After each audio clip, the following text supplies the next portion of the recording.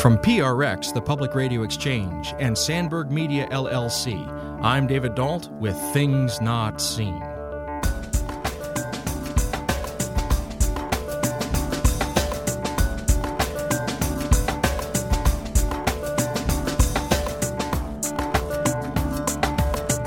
On today's show, our guest David Bentley Hart invites us to reconsider what we know about eternal damnation or salvation.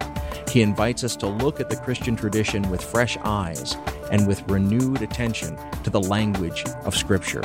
We're going to be discussing his recent book, That All Shall Be Saved: Heaven, Hell, and Universal Salvation. Stay tuned.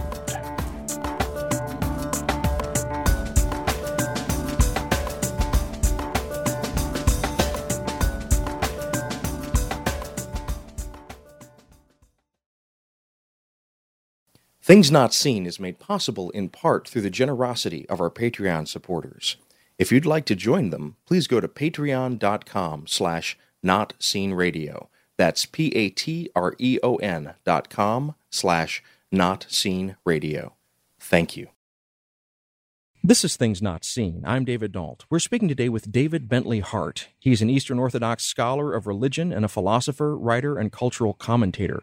Most recently, he's been at the Notre Dame Institute of Advanced Study. He's the author of many books, including The Experience of God and recently the New Testament. We're talking about his most recent book, That All Shall Be Saved: Heaven, Hell, and Universal Salvation.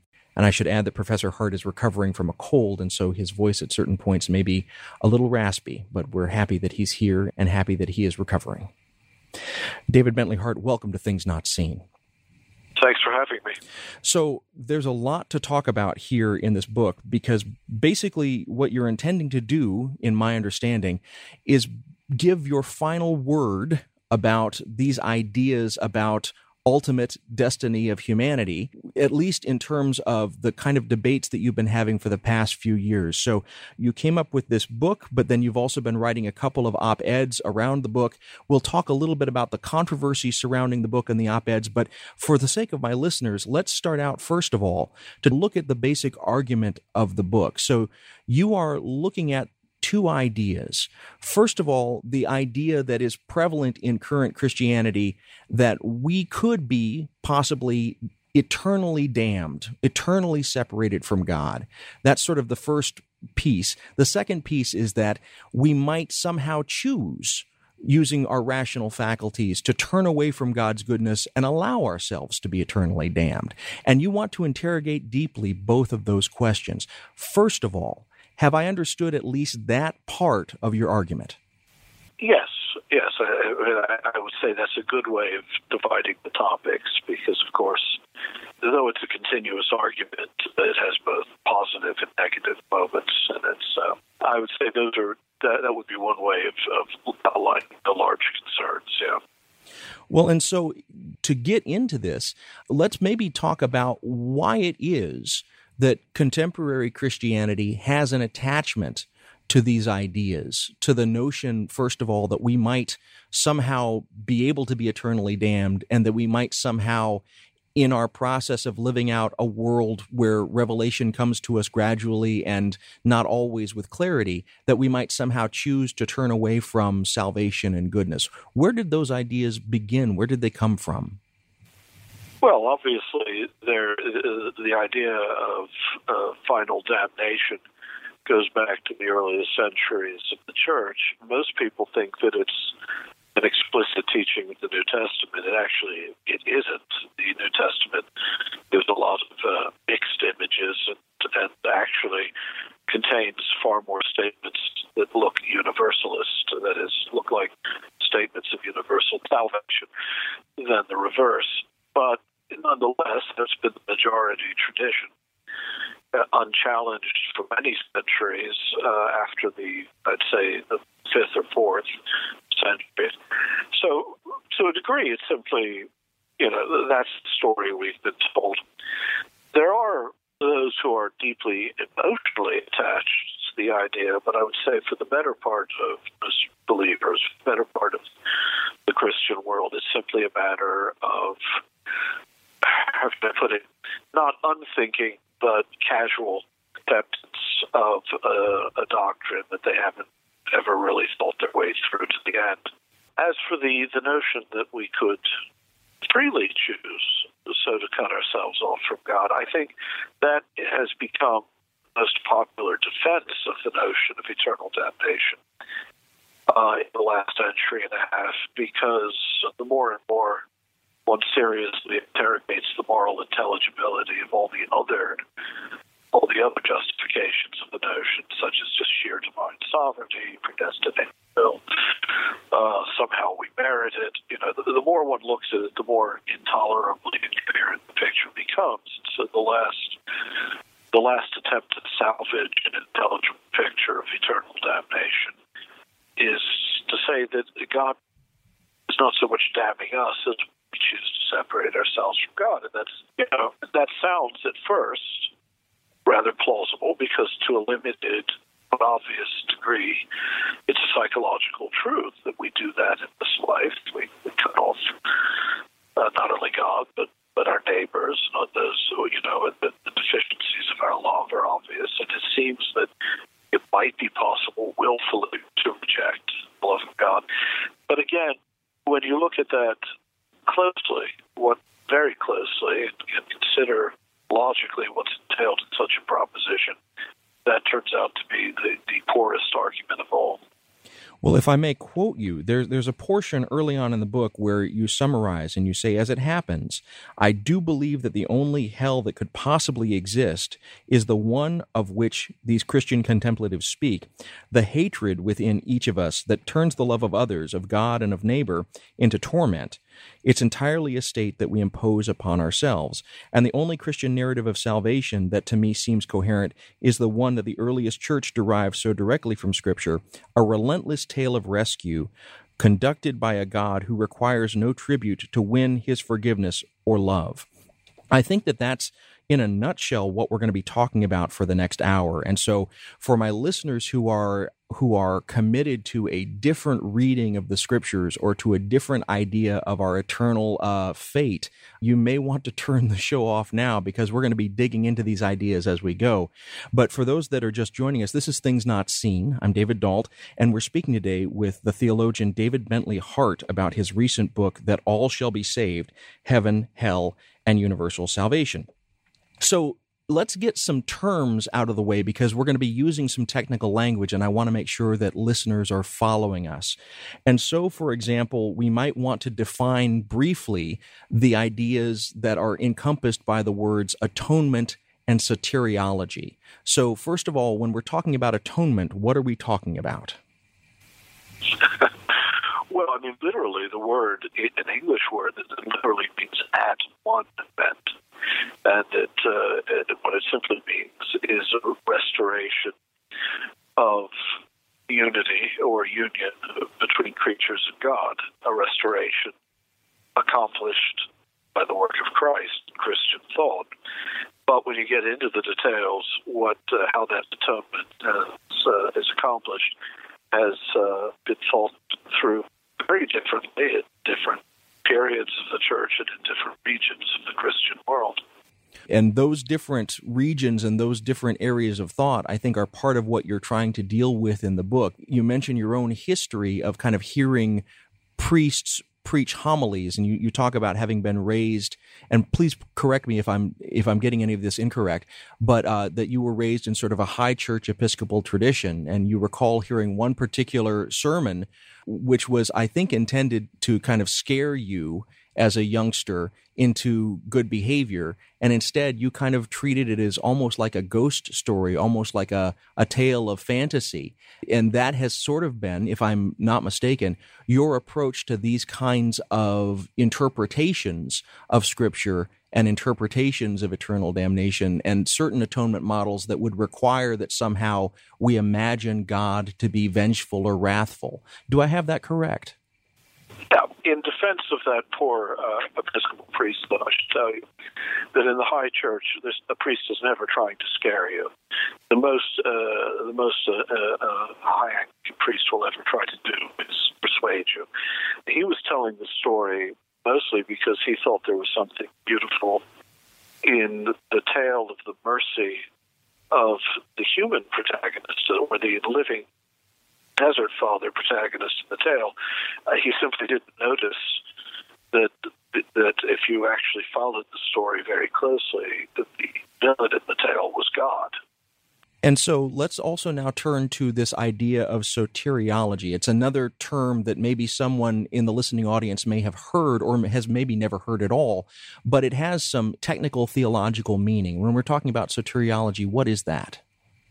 Well, soter is the Greek word for Savior, and it simply means understandings, again, of how the atonement is accomplished in the work of Christ, in what way we are saved. And again, as I say, at different times and in different places, radically different theories of soteriology have prevailed.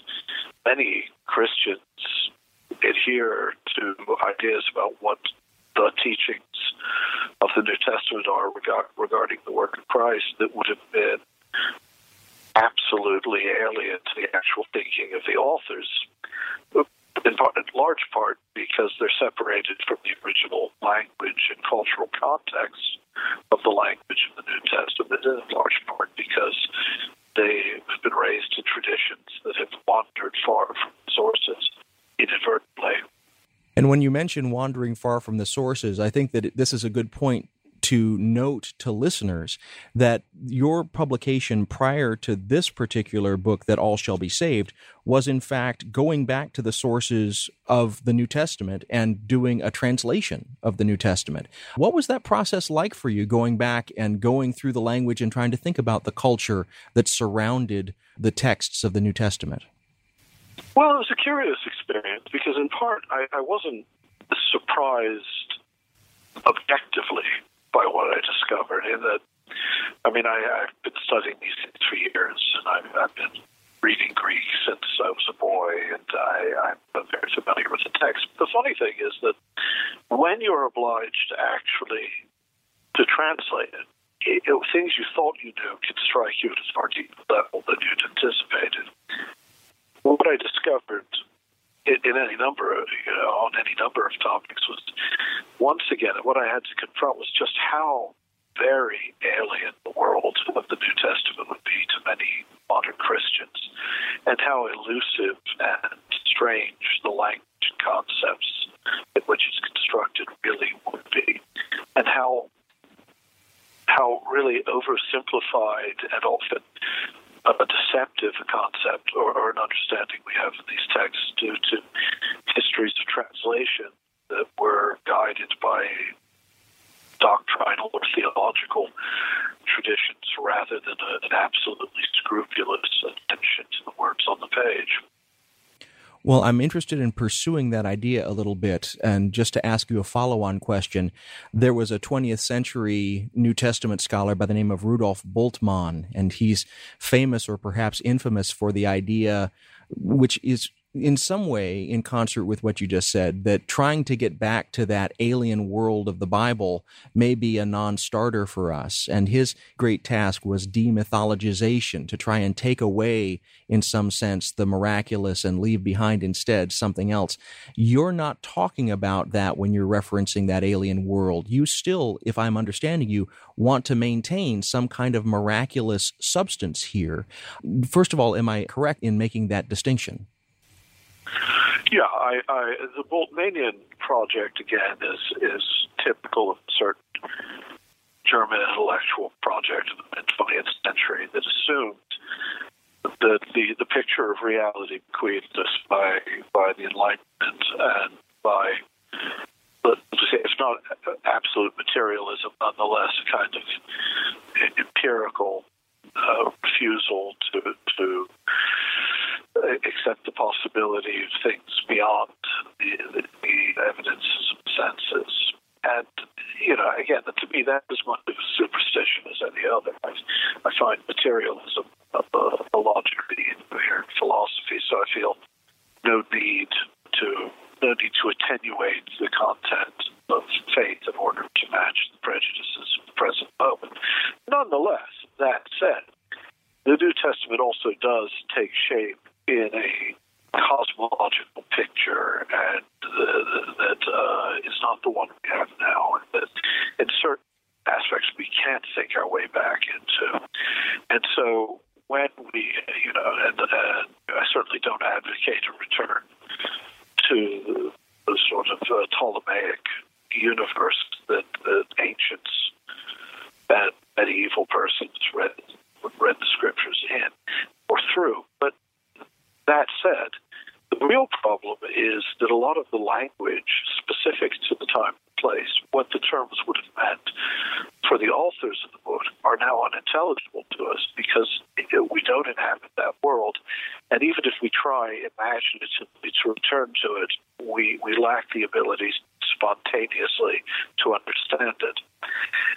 So to me, a great deal of the history of Christian thought has been like a game of telephone. I mean, not to make it too true, but what started as the message of the Apostle Paul, by the time you get to, say, the 16th century, the Reformers, both Catholic and Protestant, has become something so utterly unlike what he was actually talking about that it takes actually something of a stretch of faith even to say that this is the same message. If you're just joining us, this is Things Not Seen. I'm David Dault, and our guest today is David Bentley Hart. We're talking about his recent book, That All Shall Be Saved, Heaven, Hell, and Universal Salvation. We'll be back in a moment. Things Not Seen is brought to you in part by Liturgical Press. Liturgical Press is a trusted publisher of resources on liturgy, scripture, theology, and spirituality. They've evolved to serve the changing needs of the Christian church, and they produce resources for pastoral leaders, teachers, engaged learners, and all leaders looking for quality books on faith and culture. Lit Press books are available at your favorite book retailer and online at litpress.org. That's litpress.org.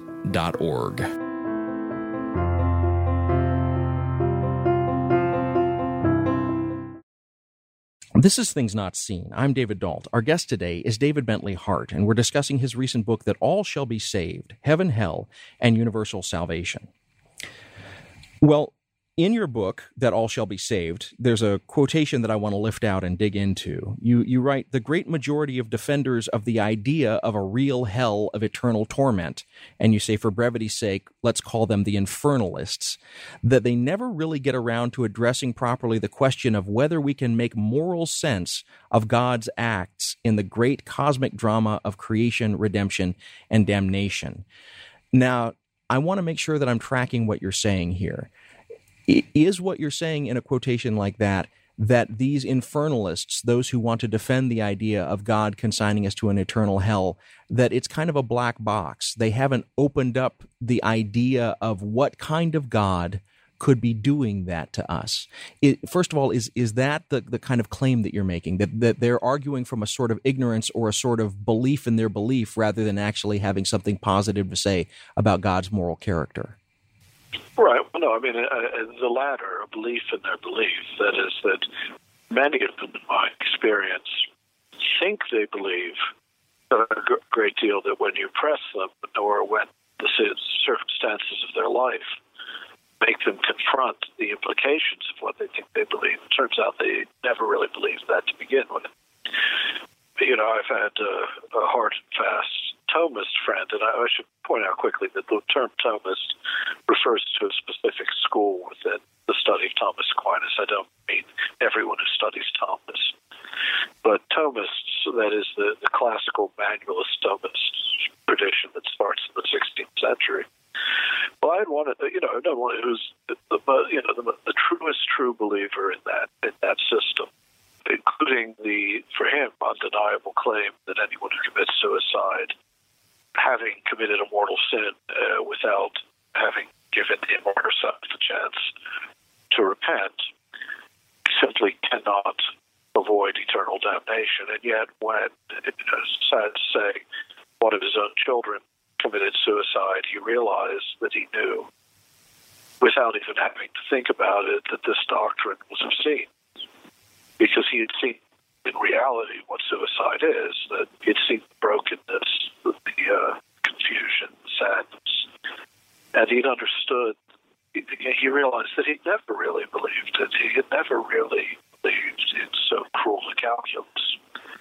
And again, I found that people who, when you press them on the logic of hell, they're always trying to make it more and more acceptable, mitigating the nature of the torment, mitigating the conditions of our damnation, ultimately claiming that it's our free decision, and saying maybe it's not, maybe the opportunity is always open, pressing it as far as they can towards greater moral intelligibility until, for some of them, the light comes on and they realize they're doing that because the actual belief itself is morally incoherent. Well, first of all, I simply want to express to your friend's loss my deepest sympathies. But I also think that you're pointing at an observation that you make throughout the book, and that is, it's not simply an intellectual assent that we're talking about here, but if we look at the actions, the fruits, if you will, of those who claim to believe a certain infernalist view of eternity, they don't act like they believe it. They speak it, but they don't walk the walk. And talk to me about that observation that you keep making. Why is that significant that they don't seem to act in the way that they seem to believe? Because it's impossible. I mean, look at the way we have impoverished the Christian story down the centuries. Let me just go to, just give me a little bit of rope here. One of the claims of the book is that many of the pictures we have of the teachings of the New Testament, especially in the West — I'm not a Western Christian anymore, I am, but I mean, I'm confessionally Eastern Orthodox, and that was a conscious rejection of certain aspects of the Western tradition. But many Christians have a picture of God who is a God who saves by way of substitutionary, punitive sacrifice of an innocent victim to appease his wrath. Even those who don't have so crude a notion of atonement have something closer to the New Testament picture. Nonetheless, many of them, do see the story coming down to a kind of a lottery of, the winners and losers, who gets into a gated community and who gets left out. When you look at the actual language of Paul, which is dizzying in its, at times, uncertainty, nonetheless, the story he's telling is relentlessly the same. It is God descending into the prison house of death and estrangement, destroying everything that separates us from God, and opening a path of union that will ultimately flower in the age to come. And as it says in 1 Corinthians 15, God being all in all. It's a glorious picture of a lost people being rescued by the absolutely relentless love of God, even willing to take on the conditions of strength and death of himself. But the picture many of us now hold to has become, as I say, this rather sterile notion of a transaction with God to appease his wrath. But even when you get away from it, no one who really tried to live according to the picture, the incoherent picture that they've been asked to accept, which, to put it very simply, is that an omnipotent, omniscient God of justice, mercy, and goodness could either impose or tolerate the imposition of the eternal torment of his creatures. It is a self-evident contradiction. It is a nonsense claim. There is no possible world in which that can be made coherent. And all of the specious and spurious reasons used to justify it fails when it's subjected to serious analytic or critique. So no one could live by it. No one could live by so vast and meaningless a contradiction, because it reduces all of existence to moral nonsense. It means there's no difference between good and evil, between justice and injustice, between love and malice. So what we do is we live in the light that we perceive that there's a loving God. We try to reconcile the ridiculous attachment of the notion of a hell of eternal torment by telling ourselves in some way that it's just or conserve goodness, but mostly we don't believe it, except at a very superficial conscious level. we accept it and profess it. But there's no way we can live by it. Because if we really believed that we would have no children, we wouldn't risk so horrid a thing for someone we love. We would not be able to live our lives without being frantic for the well-being of every single soul around us. It's such an insane view of reality that if anyone were literally convinced by it rather than simply, as I say, psychologically reconciled to thinking that they believe it, their life would become chaos.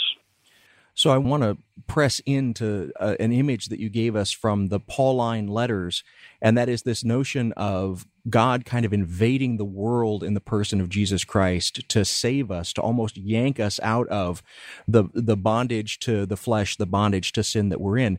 When I read that portion of your book, That All Shall Be Saved, it reminded me of, first of all, J. Louis Martin's Galatians commentary from about 20 years ago, but it also sounded to me like a book from the middle of the last century called Christus Victor by Gustave Allain. Yeah, sure. And so I'm wondering, is this a kind of Christus Victor atonement model, or would you classify this in a different way? Would you want to separate yourself from that articulation of the atonement tradition? No. Gustave Allain is a little bit oversimplistic in some of the details, but in general, what he's saying is right. The earliest patristic narrative, but also the one that's there in the New Testament, is about the overcoming of the powers and principalities. And these are spiritual for Paul. These are angelic powers. You're not. It always shocks Christians when I say this, but it's true. Paul doesn't actually say anything good about angels. He's always thinking of them as sort of the incompetent governors of the nations who are guarding the path back to God. And he thinks of it in both a spiritual and physical sense. Again, we have a hard time doing that because we don't really think of the heavens as actually physically separating us from the presence of God, so that he literally, almost in a spatial sense, has to descend. But to that degree, Bultmann might be perfectly sound. We can't quite think of it in that way, but what Allain got right was that the earliest atonement theology had nothing to do with appeasing God's wrath. In fact, this is, I say, the problem of translation, right? When you pick up a New Testament in English frequently and you read the word ransom, it's not in all of them, but it's there for the Greek words litron, anti-litron. Well, in Western tradition, for many parts of the Christian world, that's come to mean a ransom paid to the Father by the Son on the cross, right? Of course, it doesn't have that meaning in Paul's Greek, and it's not how it was read by the early church fathers. In Greek, it's simply, he's using a metaphor from civil law, not from criminal law, about the price that would be paid to free slaves. It's manumission fee. In fact, that's how I translate it in the New Testament. And it's part of his larger story. Again, he's using a variety of metaphors, but basically it's a story of liberation. He has, God enters our reality in the Son in order to set the captives free. And it's also worth pointing out that Paul not only proclaims that all of creation, above the earth, on earth, below it, will gladly praise, not just confess, but gladly praise, and that God will be all in all. He nowhere, absolutely nowhere, in his theology suggests that there's such a thing as a hell of eternal torment. That's God's way of paying us off if we don't get in line. Rather, the story for him is that everything, spiritual agencies, death, sin, our own estrangement from God, everything that he says happened in Adam.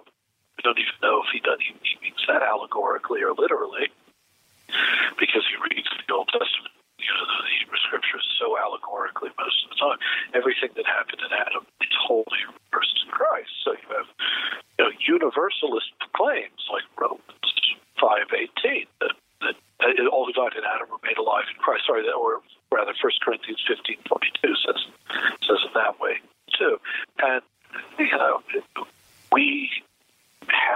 cover that vision if we want to understand Paul.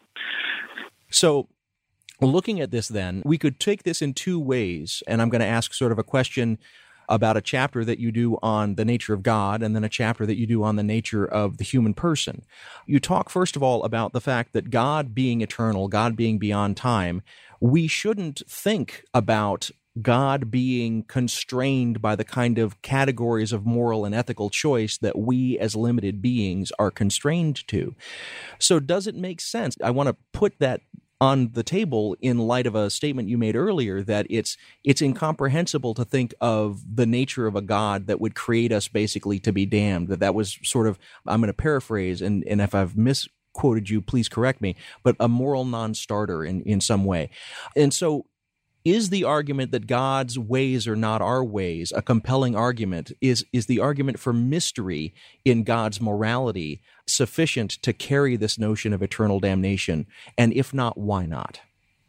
In fact, there could scarcely be a poorer argument, because if it becomes to say that God's ways are not our ways, to invoke divine mystery, simply to say that the truths we can speak about God are supposedly revealed, but are incomprehensibly greater in him, not that they're antithetical in him to what they are not.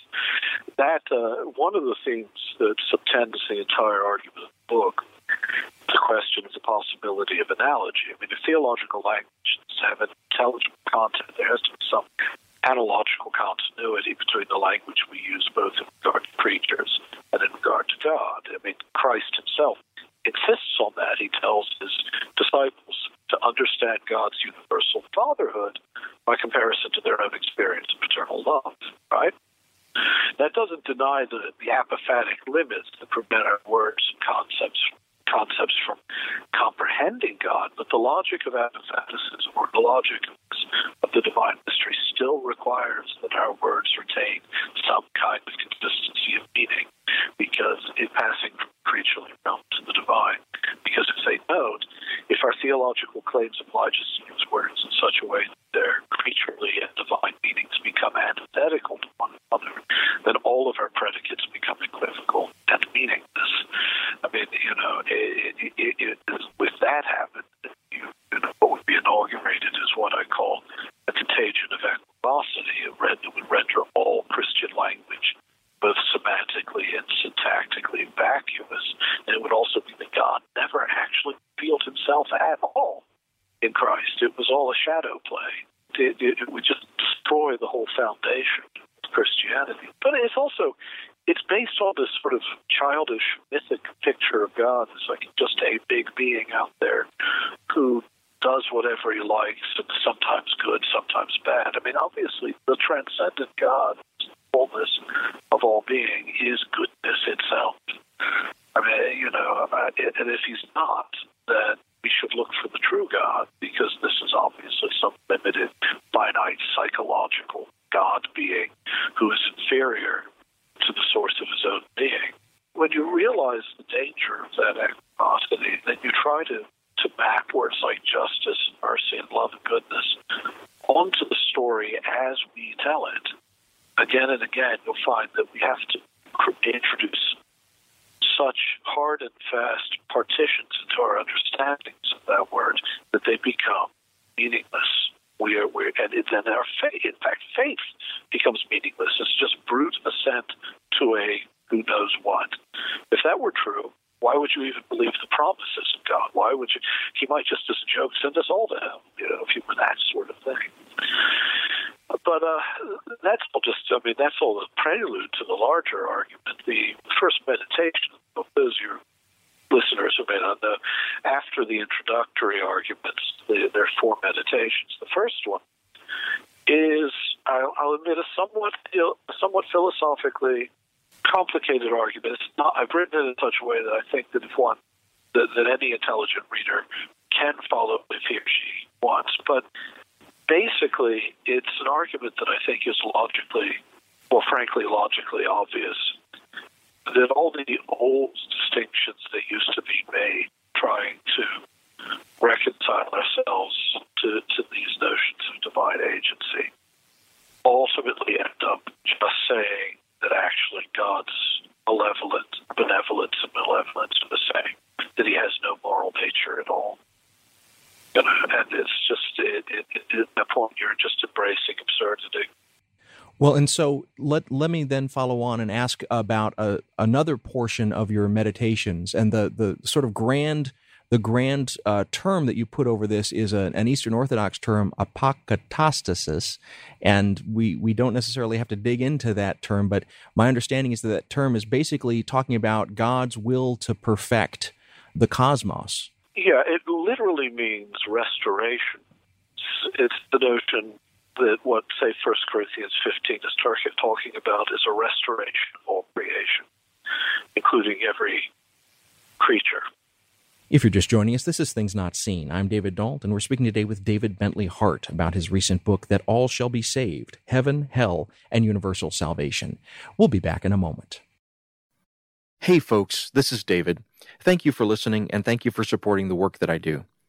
As you're probably aware, in addition to this show, I help produce a number of other programs about culture and faith.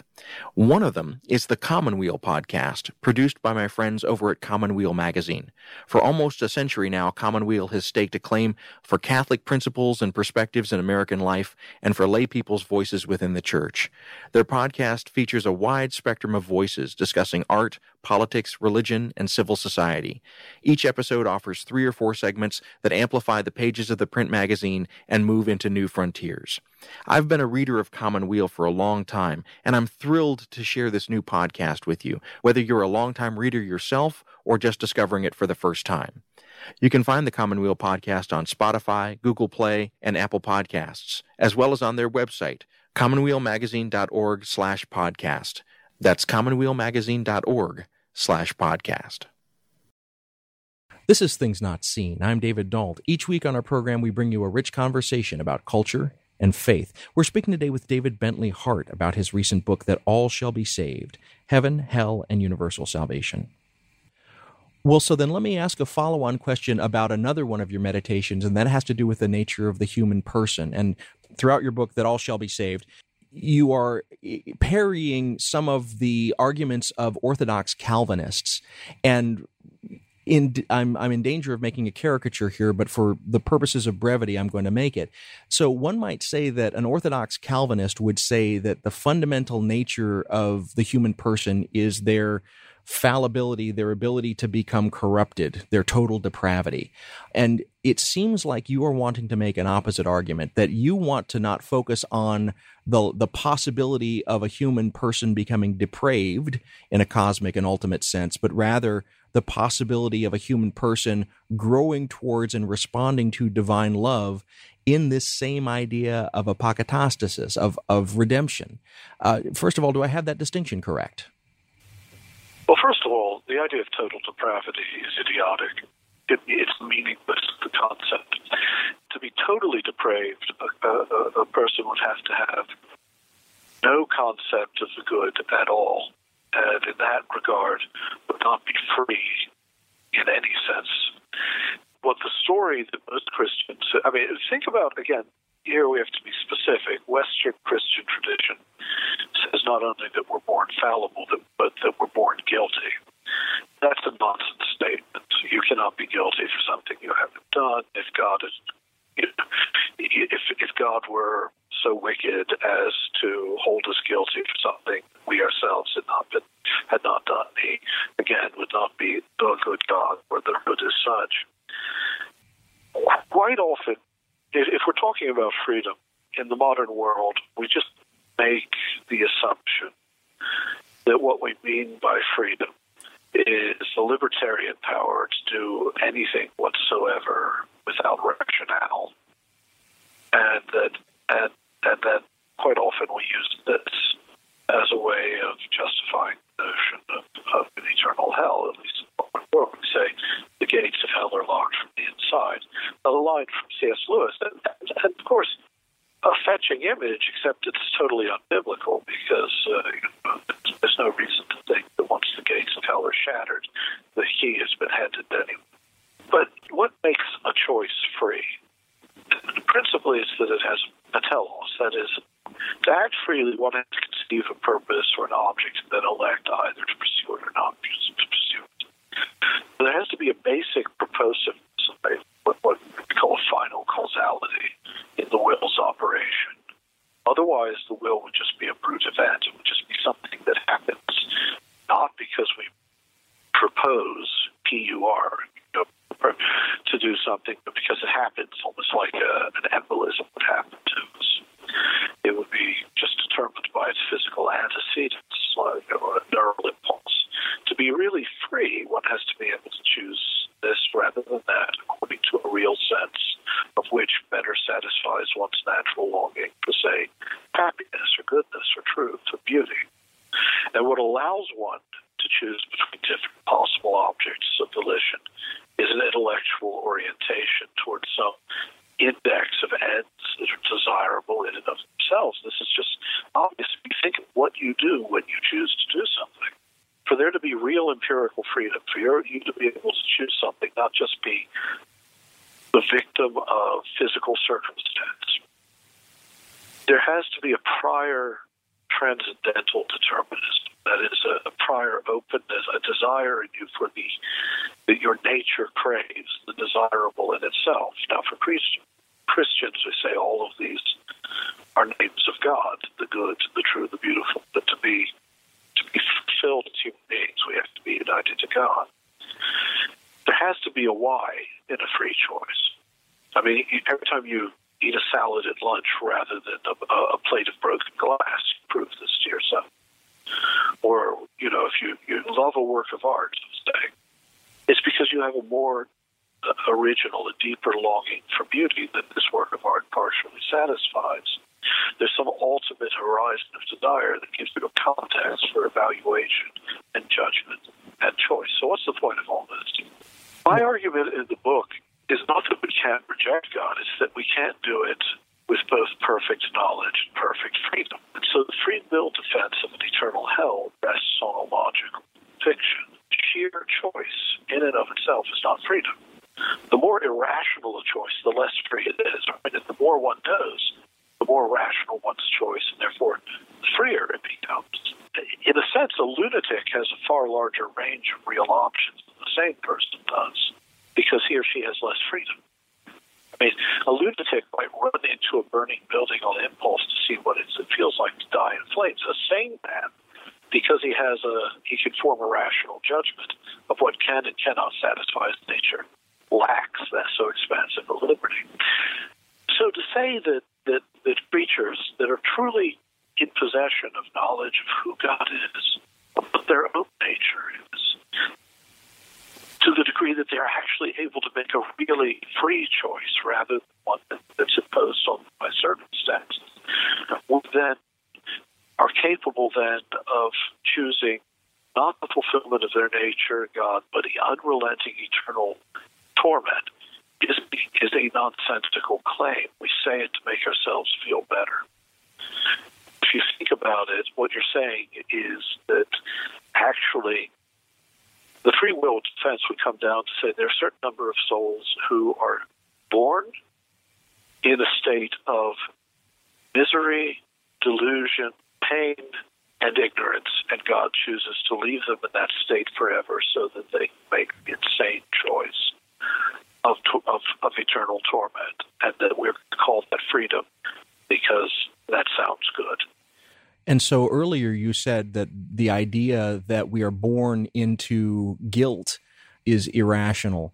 What I'm hearing in what you're saying is that we may be born into constraint and limitation, and that one of the things that your careful reading of the New Testament has shown you is that God's desire, if I'm hearing you correctly, is to invade that limitation and constraint and to liberate us so that we might actually choose God as the good, and we might actually have our notion of rational options for the good expanded. Am I hearing that correctly in what you're saying? Yeah, that we're actually set free to become free. The only freedom for a rational man, the only true freedom, is union with God. And, to me, look, can I give you one more, just to give you an example? Absolutely. Do you know the classic, the Frank R. Stockton story, The Lady or the Tiger? I know it, but it's been many years, so remind me what it says. Well, A handsome young courtier in the court of a semi-barbaric king has a romance with the king's daughter above his station, so the king sentences him to the arena. The way the arena works in this kingdom is he's presented with two doors. Behind one, there's a famished tiger that will devour him. Behind the other, a beautiful maiden will become his wife. And those are the only choices. Now, the latter may not work out for you because you may already be married or you'd love someone else. So the story there is about the princess who's found out which door is which and signals to her lover in the arena. And what you're left hanging with is, which did she tell him? Did she succumb to her jealousy, not wanting to see him married to the maiden and feed him to the tiger, or did she succumb to her love? But let's just make it simple. Let's just say, here's the choice. Forget about the princess. The young courtier, with no one to guide him, has a choice between a door behind which that tiger is crouching and another behind which the girl of his dreams is waiting, say the princess herself, right? Now, which door should he want to open if he's sane? He should want to open the one with the woman behind it. And if he didn't, we wouldn't say, oh, well, that's his free choice. We would say he's demented and therefore not making a free, rational choice, right? Now, what then makes him freer? That he knows which door is which, or that he doesn't? I would assume knowing which door is which makes him more free. Right, because then he can actually choose not just, he's not forced to make a decision based on despair that ultimately is up to chance. He's actually been given what he needs in order to know what to choose in order freely to find the end he seeks. So the more he knows, the freer he becomes, but then also the more inevitable the choice he'll make becomes. So the freer he is, the less there is to choose. In fact, what follows isn't really a choice at all, is it? It's a purely free movement of thought and will towards a rationally desired object. He's been liberated from the need to choose arbitrarily and has thus been determined toward an inevitable terminus by the reality of his own freedom. If we really believe that God is good, if we really believe we are creatures created with a capacity for the good itself, who is God, that such union is possible, if we really believe there are such things as truth and goodness and beauty, then we cannot believe that this libertarian picture of freedom, this just sheer spontaneity, has anything to do with free will. That's such a clear indication, such a clear model of what we're talking about. So as soon as you have the information to actually make the choice, it no longer becomes a choice because only an insane person would choose the tiger. Right. Freely, sanely, deliberatively, let's forget about tigers and talk about hell, to elect misery forever rather than bliss in one's true end is a form of madness, and to call that madness freedom in order to soothe our consciences and continue to reconcile ourselves to a picture of reality that's morally absurd is just to talk nonsense. That brings us then to the question, as our conversation is nearing its conclusion, because we have ample data that a whole bunch of Christians in America and perhaps in the world are choosing that kind of narrative. And so part of what I want to ask you is, why do we love hell so much? Why do we love the idea of hell so much? What do we possibly gain, Christians, by telling ourselves this narrative that, as you have patiently explained, is not only not biblical, but it's not logical? I presume the goodwill of most believers. That is, I think that most of them just think this is the story they've got, this is what the Bible says, this is dogma.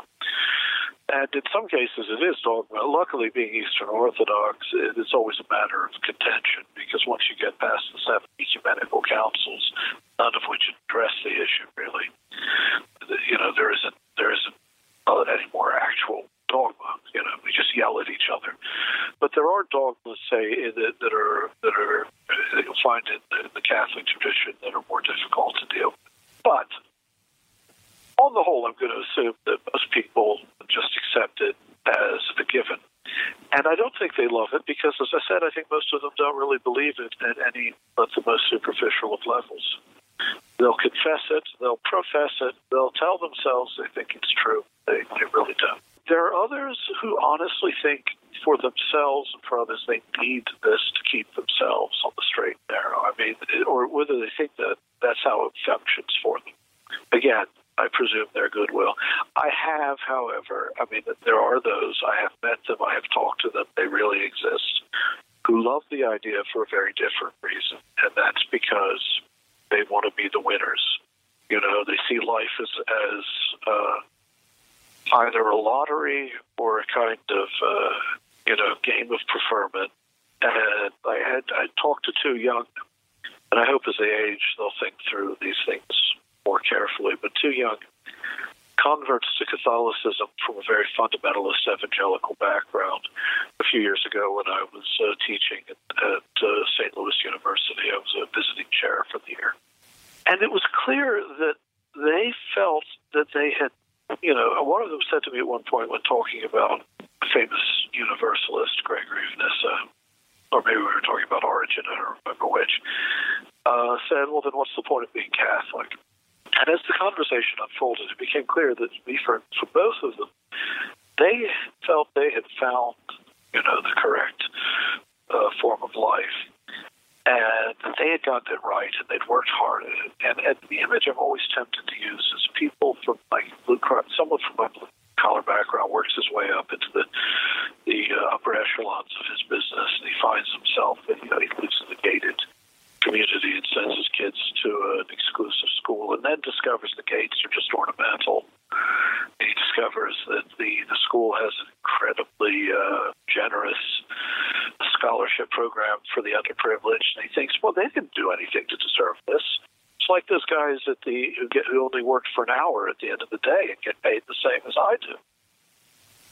And I have to say that I have met many who do really cherish the idea of hell because they want to be the winners, and to be winners they feel there have to be losers, and there have to be a lot of losers for whatever it is that makes being a winner special, to be very special indeed. Happily, I think that's a small minority, but I have met them. They are there, and I think that's a sign that the story that many Christians have been taught to believe can not only point towards, but can actually cultivate a kind of moral stupidity in us. Well, and it reminds me in some ways, and we've been talking about the scriptural texts, it reminds me of Paul talking to the church in Galatia, where he says, I gave you very plainly the gospel. Christ did it. You don't have to do anything. And now you're coming along and saying, no, I have to add something to this in order to make this work right. It's almost like we can't believe how good the promise is that we have in the cross. And it's interesting to me that we're so determined to try and make it more complicated than it is. So maybe my last question to you is, do you think that you've done something novel here, or have you simply cleared away the dross and the rubbish and you've brought back something that is very simple and true about what the New Testament teaches? Well, before I answer that, let me say that just so that your listeners know, if they want to know what my claims about the New Testament, because most of them will still probably think the New Testament is on the infernalist side of the scales here, that in this book and in my critical notes in the New Testament translation, I indicate why I would argue this isn't so. Now, the question you're asking, I have actually tried to provoke people by telling them the book is irrefutable. And what I'm trying to get them to ask me what I mean by that, because, it sounds like a ridiculously pompous claim. In point of fact, what I mean is that I think that all I've really accomplished in the book, I will admit, I think it's very well argued, and I think I use some novel arguments, in philosophy drawn from, say, game theory and other things. But ultimately, I'm using these fairly recherche methods of argument ultimately to point out something that I think is very obvious. What's irrefutable is something I think we all already know, that there's a problem with the story we've been telling. It does not make sense where to speak of the God of infinite goodness and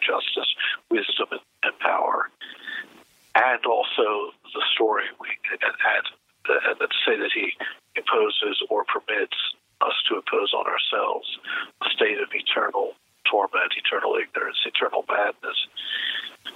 When you really think about it, you realize that you've been obliged to make your language meaningless.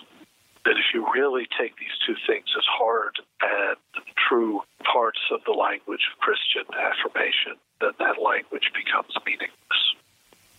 And I think I've done something novel in that I think there's some clever arguments, but ultimately, I think all I've done is point to something that most of us already know, but we feel we're not allowed to acknowledge because we've been deceived to think that the tradition invariably and incontrovertibly says otherwise.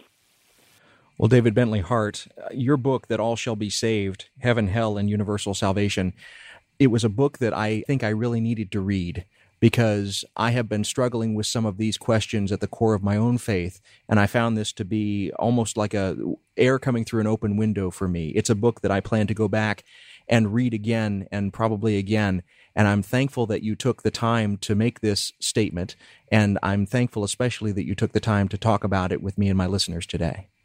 Well, I'm very grateful to have been invited to come on. And forgive the scratchy voice, but otherwise, thanks so much for having me.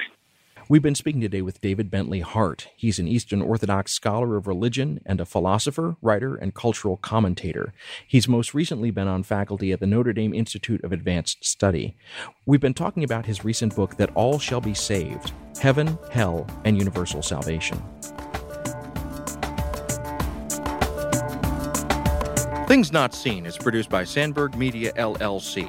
We're distributed nationally by PRX, the Public Radio Exchange. Today's show was recorded at the William Adams Studios in beautiful Hyde Park, here on the south side of Chicago, Illinois. Our studios have a home courtesy of the Zygon Center for Religion and Science, part of the Lutheran School of Theology at Chicago. Neither Zygon nor LSTC are responsible for the content of this program. Our theme music is composed by Gene Kija. Our show is made possible in part by the generosity of supporters on Patreon. You can find out how to help us create great programs by going to patreon.com/NotSeenRadio. You can follow us on Twitter at NotSeenRadio. Visit us on Facebook and like our page to receive regular updates about the show and find out more about our guests. That's facebook.com/ThingsNotSeenRadio. And you can sign up for the free podcast, listen to old shows, send us an email, and find out more about our guests if you visit us on the web at ThingsNotSeenRadio.com. I'm David Dalt, and we'll be back next week with more conversations about culture and faith. Please join us.